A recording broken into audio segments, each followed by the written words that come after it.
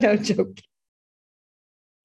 Hello, everyone. Welcome to another episode of the Charity Charge Show. Today is very special because I have the supreme ruler of the universe on this episode.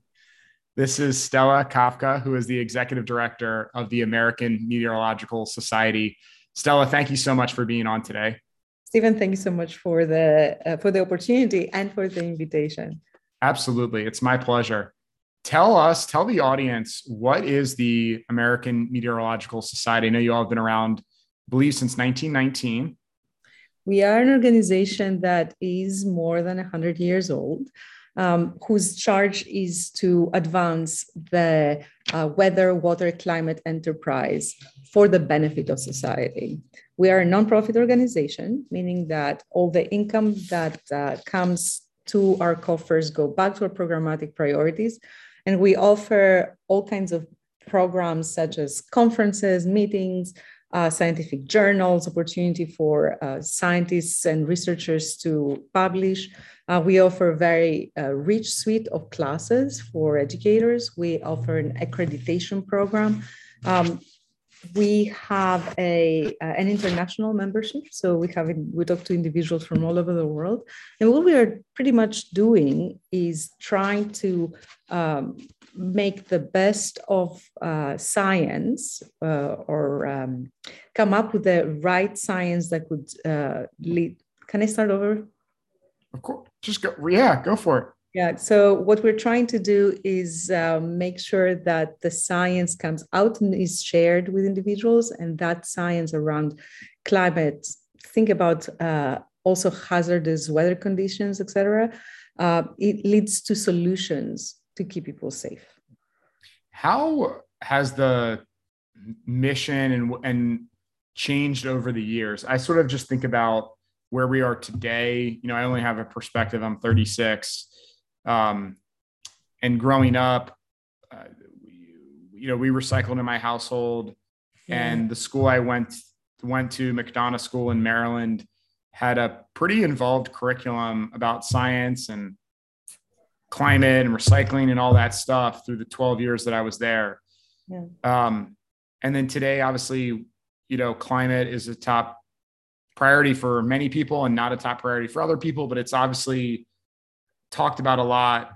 Yes. What has changed? I mean, what do you think was the perspective of the founders in 1919 in starting AMS, and how has the organization evolved over the years to stay relevant?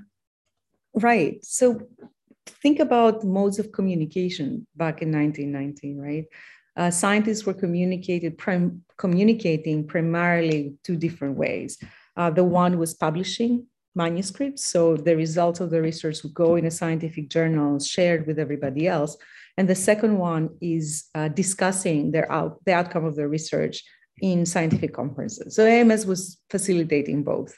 Most scientific societies actually started as publishing groups, as a way for scientists to bring together their manuscripts, their results, make sure they're peer-reviewed, and are published in a consistent way, so the knowledge is shared, and this would be the way to promote science itself. Now, the AMS has evolved since then, because science has evolved. It has grown since then, because science and scientists have grown, and added different aspects of our programs, such as education. So talking to teachers who are interested in teaching climate, weather, water, science in the classrooms, or meteorologists themselves wanted to get some kind of an accreditation in order to increase their credentials and get a better job, things like that. So we added different components. Things have not changed much, though. Mostly, we are communicating science through journals and through meetings. And you add the internet. So we have all kinds of online avenues of sharing this information. So if not anything else, our business has accelerated, because individuals right now have different needs than they had 100 years ago. Sure. Now, when you publish something, you want to see it right away, right? You want to know what's new and exciting in science. Now, when you can't go to a meeting, you want to be able to participate virtually. So even if your travel schedule or your work schedule does not allow you to travel, or you can't afford to travel, you really want to be part of the conversation. And of course, with social media, a community is being built every day discussing different issues. Another way that things have changed for AMS is the means that individuals have to take data. So field trips, some field trips have been replaced with radars and with satellite data, and modeling with the advancement of computers. Theoretical calculations have become much faster to make predictions on how weather is changing in different locations. And we know more about the Earth system, right? The atmospheric system. Mm-hmm. We know more about different phenomena that are actually contributing to weather. And we have a lot of data on climate, right? Mm-hmm. Long-term trends. And we have ways of measuring these kind of changes. So we have advanced with the technology, we have advanced with science, we have advanced with people's needs. And pretty much this is why we're around, right? To satisfy the needs of a community. There's not only the scientific community, but also the private sector, right? Weather and climate is in the private sector as well, the way they do business, the way they communicate business, even business itself is around this kind of themes. And of course, we have a lot of individuals in the government. So we are pretty much the intersect of all those circles, like a Venn diagram. And we're trying to direct communication among all those groups in all kinds of means that we can. Things I'm really excited, actually. This is one of the things that really excite me in this particular field, because things not only have changed, but will change. Mm-hmm. So we're keeping our antennas up for what's new, what our members want, what are the communications between individuals, how can we facilitate that, what science tells us it's the next step, etc. What may have changed, just curious, over the past couple of years with COVID starting and work from home and whatnot? Have the needs, like how has AMS evolved or not evolved, and how has the community evolved or not evolved, or what have they asked for you differently? You know, it's not surprising, right, that we became more virtual. So our community requested for our exams to become virtual, for our courses to become virtual, for our meetings to become hybrid. As people are emerging from the COVID era, our meetings have a very strong online component. And one of the things that is and to add to that, our meetings as a result became more accessible, became more inclusive. Individuals can join from anywhere they want, and or can access the recordings at their leisure. So we can accommodate even different time zones, if you think about it, right? This is pretty much the big effect of COVID. And it's pretty much not only on the AMS, but even the way that we interact with each other. A lot of individuals who still work from home are not very comfortable to get out of home. So we've learned how to even have happy hours through Zoom, right? How to actually What's your drink of choice? Yeah, it's so. What's your drink of choice? Mine right now, tea. Tea? Yes. Very tea nice. In the morning, and I enjoy a glass of wine every now and then. Well, that's what I was asking for the happy hours. Yeah, over the happy hours. Yes. So it's, just have wine hours, or even cooking together, or even sharing stories. We've learned how to interact a little bit more. And I think that this has enriched the quality of our interactions, because we put it as part of our life. I have to tell you, Stephen, I really miss meeting people in person. Mm-hmm.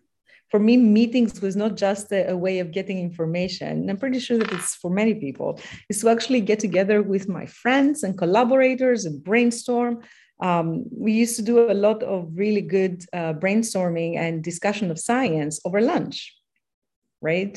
So you meet someone at a conference, you get together, oh, let's have lunch. And you get around the table and you talk science and you just geek out. Well, that's part of like the scientific method, is just that serendipity that can happen. And iterations. Mm-hmm. At some point, you're just going back and forth, trying to understand, trying to get to a solution to a problem solution, it requires a little bit of getting out of your comfort zone and discuss aspects of science that you perhaps don't know very well. And that is much easier happening in person than, virtually or through email, or I don't know what else I'm using. So there are two different aspects here. I think that COVID made us more efficient. COVID made us more accessible in terms of our different aspects of communication and inclusive. We're trying to replicate this in-person component and experience online. Technology is not there yet. So I'm not really sure what the end result will be. Maybe we will actually come up with some kind of I don't know, visors and virtual working places. So that is our challenge. But I really like the efficiency part. I really like the fact that we can actually do things much faster because of virtual means. That's great. Tell us also now, I want to sort of shift gears a little bit about just your, career and your time in the nonprofit sector. I think one of the really interesting things to point out is that, you shared with me that you were the 5th overall executive director of AMS. Yes. And you're the first female immigrant non-meteorologist at AMS. Yes. And so, I'm curious, just in general, your perspective. Obviously, I think it's obviously a long time coming, but I feel that over the past handful of years, we've had big sort of awakening and growth around, giving women the recognition that they deserve and empowerment in all things, including career related. So what is your just perspective on being the first female executive director of AMS, and how has it been being the leader?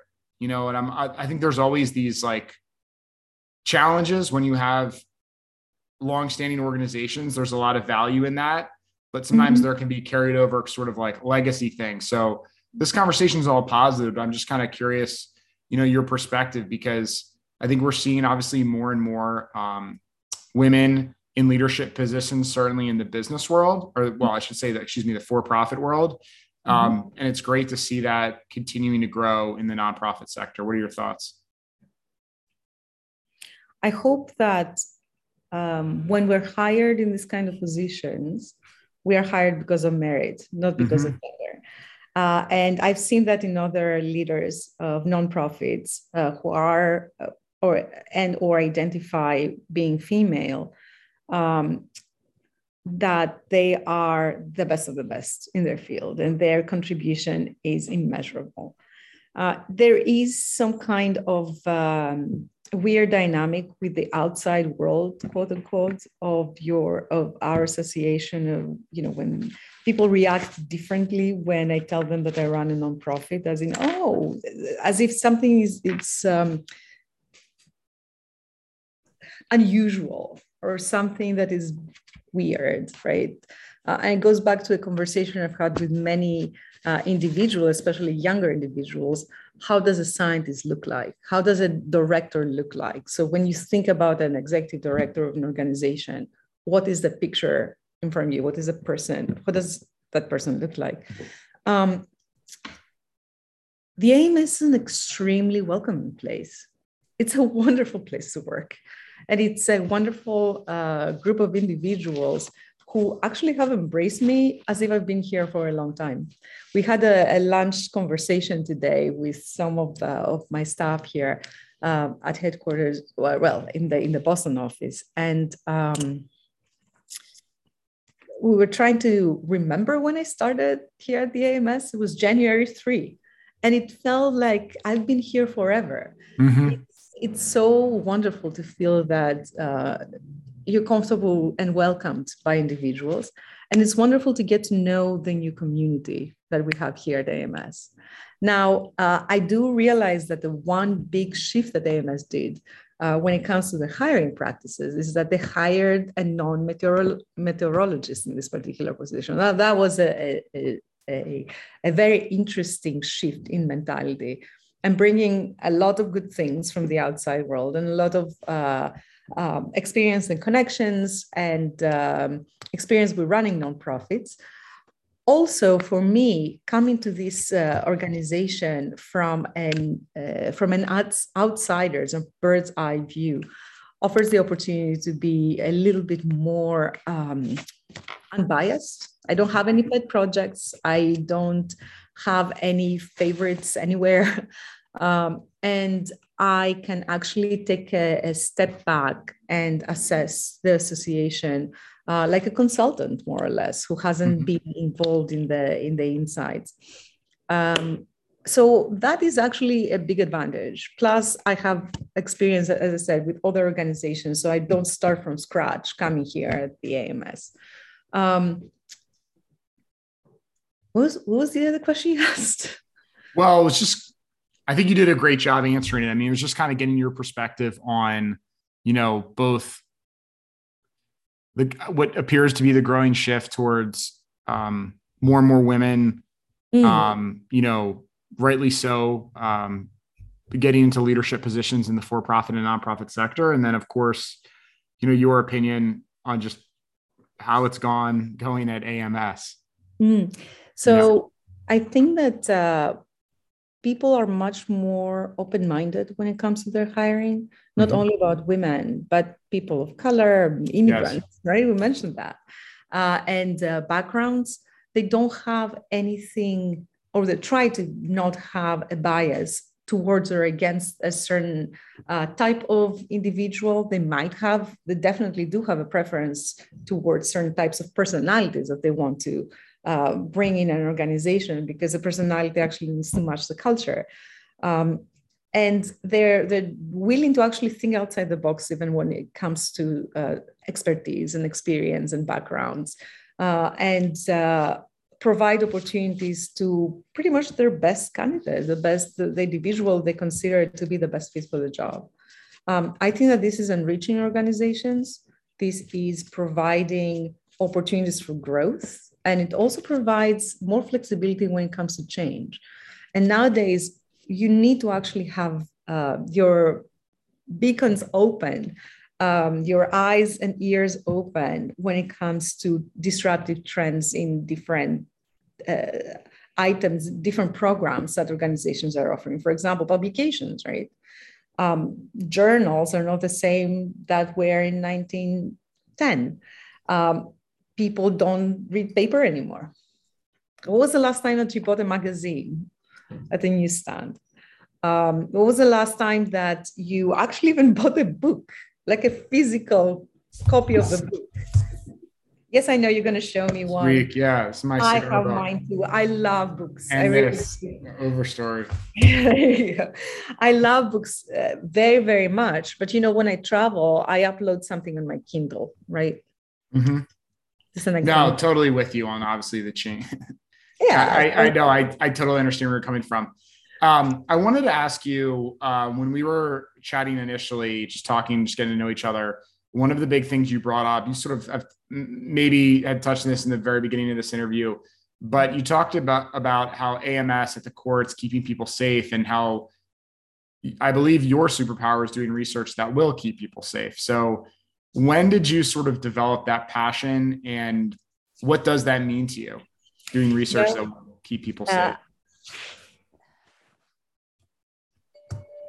When it comes to my own science, I'm an astronomer by training. So I do astrophysics. I did study space weather, which had to do with hazards from the sun, pretty much out in space. But this is not an imminent danger. One of the things that attracted me at the AMS to begin with, and I wanted to apply for this particular position a year ago, was exactly because the AMS's mission is keeping people safe. Remember, we're not doing science for the sake of science. We're doing science because we want to come up with an understanding on all these erratic weather situations, and also come up with solutions which would actually give earlier warning to individuals who are under a storm, of how severe the storm is and what they can do in order to keep themselves safe. Each come up with solutions that are green and they're also efficient. The AMS is also working with water, which means water sanitation, clean water.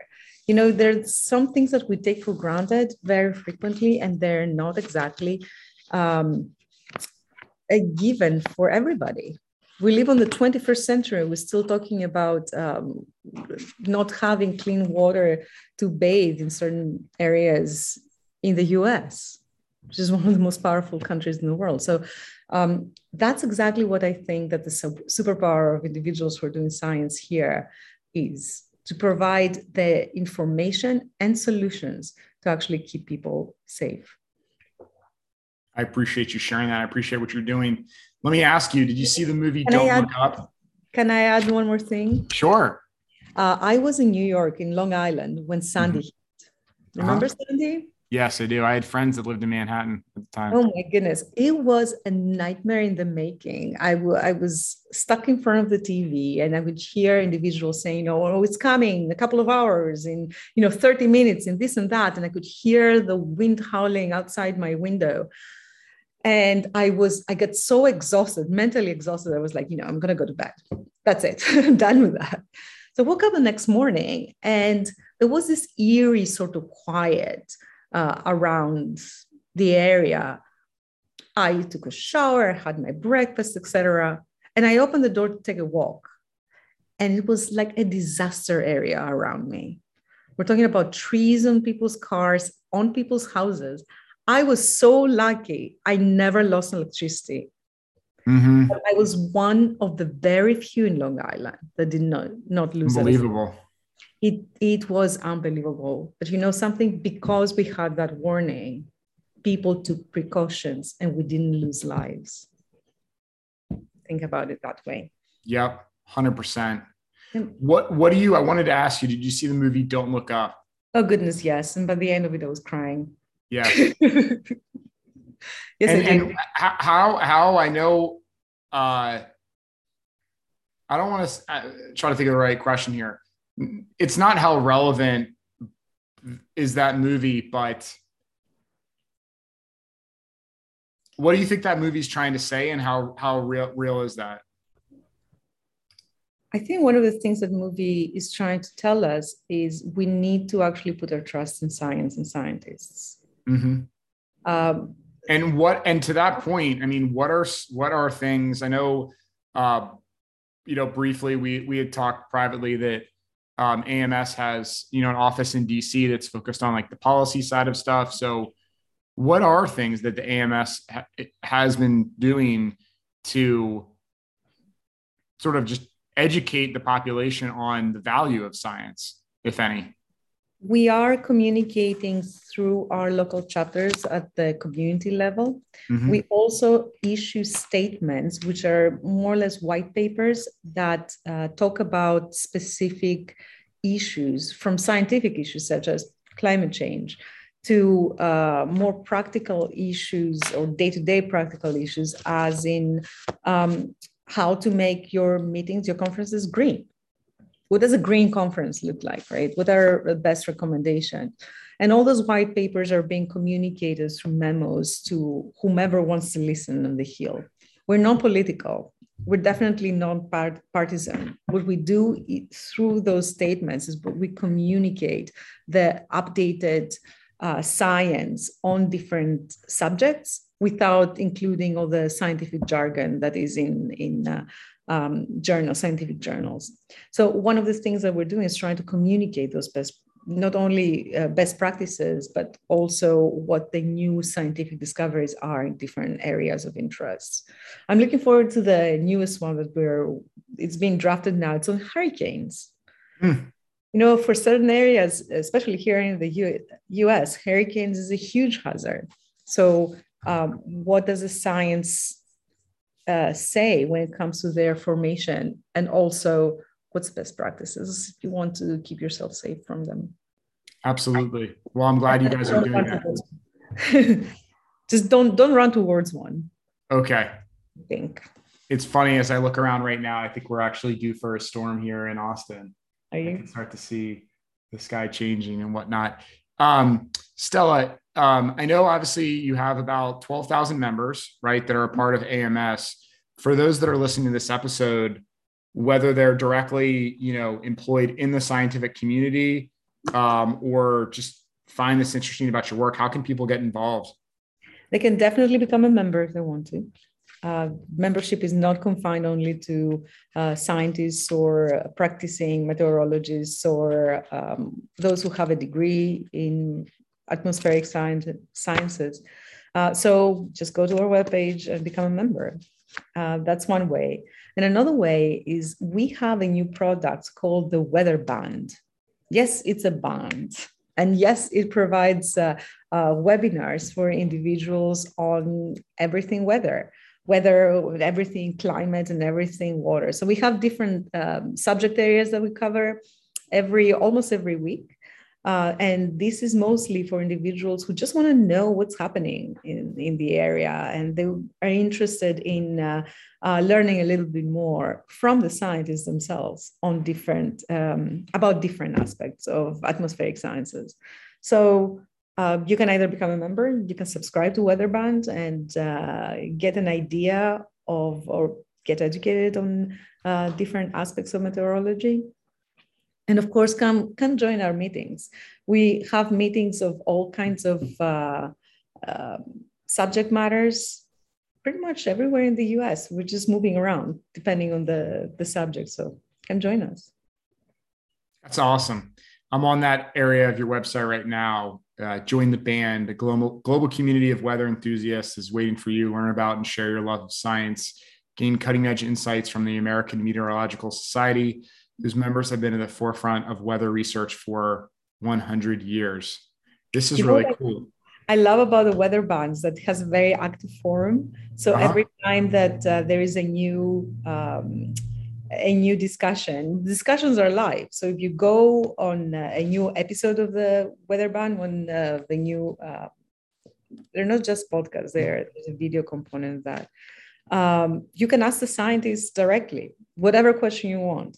But even if you attend something and you think about a question later, just put it on the blog. That can actually start a conversation amongst the whole community that is both informative and fun. Okay, sort of last question on this, because you bring up, as we talk about the weather band, everything, it made me think of, what's the deal with local news and weather? Or I even check like the weather on my iPhone, right? Mm-hmm. And it's wrong such a high percentage of the time, I feel like. And like, for example, last Sunday, it was predicting that there was going to be thunderstorms. Mm-hmm. I was supposed to go on the lake with my girlfriend and some other friends. And I knew that it was going to pass over, but it was like, and everyone's like, no, there's going to be big thunderstorms. And I'm like, it's going to pass. Right. Because like, that's just been the they living in Austin now. They were always predicting these thunderstorms, then nothing happens. So why is it still so hard? And we have all this technology around us in 2022 for the weather to not just be totally accurate. And sometimes maybe it's me, like, it sounds like a little like paranoid or something, but I think it's some sort of, it's not that it's a hoax, but like, I just don't get why it can't just be accurate. Why is it so hard to predict the weather? So predicting the weather is the same thing as predicting the future, right? So the way that you predict the future is you look at the past and you build a model, or you make an extrapolation, and you take into account certain things. I'll tell you another example. Forget about the weather for a second. You go to the supermarket, right? Mm-hmm. Every day, and you expect to find your favorite brand of butter, right? And there are 5 different brands of butter, but you want to find this particular one, and you take it for granted it's going to be there all the time. But here's COVID and all kinds of disruption in the distribution area. Or here suddenly all cows die for that particular brand. They have problems even having access to milk to make your butter. And you arrive there, you're like, okay, so what's going on in here? And not only that, you see other shelves empty. The weather is a little bit like that. You're trying to make a prediction based on the information you have in your hands. And if the information does not include disruptive phenomena that happen suddenly, then you can't include it in your models and your predictions, right? It's very interesting. With local weather is being affected by many things, including the overall structure of our atmosphere, interactions of different patterns, but also it's being affected by urban development. Once you erect a building or you cut down trees, you change your microclimate one way or another, right? More heat is being retained, less humidity, all kinds of things like that. So all those factors come It's in. a great answer. All right, I'm on. Now I have more faith in my local weatherman. It's the same thing that people are saying, there's a 70% chance of an asteroid hitting Earth. Right. What does that mean? Are you going to kind of try to move to a different planet? Right. All that tells you chances are you won't even see it, right? But I do wish my one thing, and this was brought up for my friend Scott Eisen many years ago. I wish that there was a more optimistic view. Like, so right now I have the weather app open, right? Mm-hmm. And it's saying at 5:00, it's 1:40 Central here. And it's saying at 5 p.m., there's a 30% chance of rain. Yeah. I think instead it should say there's a 70% chance of sunshine. That's an excellent point. That would be way more just positive. I know. But you know what the interesting thing is? The human mind is getting captured and sort of attached to what we see directly. Right. So if it tells you even if it tells you 30% of sunshine, forget about 30% of sunshine. If it rains, you're going to say, but this app told me about. Exactly. So it's setting you up. All right. So it's what's going on? Yeah. It's keeping the expectations low. Or keeping expectations to a much more reasonable. Right. No, I appreciate that. Stella, thank you so much for coming on and being a guest on our podcast. This was really a pleasure to chat with you. And I personally am just passionate about what AMS is doing. So I found getting to know you and learning about the organization just fascinating. And I really would, encourage anyone listening along to become involved with AMS and certainly check out the AMS weather band. I think that's a really great way for people to, initially get involved and maybe non-scientists or meteorologists, but want to learn and be a part of your community. Yeah. And something, through the weather band, you will be connected with individuals whose knowledge about specific subjects are much more vast than mine. And you can ask those questions as in, why isn't my app working today? And what's with the negative numbers all the time? Why do we put 30% rain on the app instead of the 70%, and just get answers? And this is a wonderful way for individuals to actually interact. I love geeking out with people through the weather band. It's really fun. That's excellent. Love it so much. Well, thank you again, Stella. Appreciate you being on this episode. And thank you to everyone who continues to be a listener and supportive of the Charity Charge podcast. Take care until the next episode.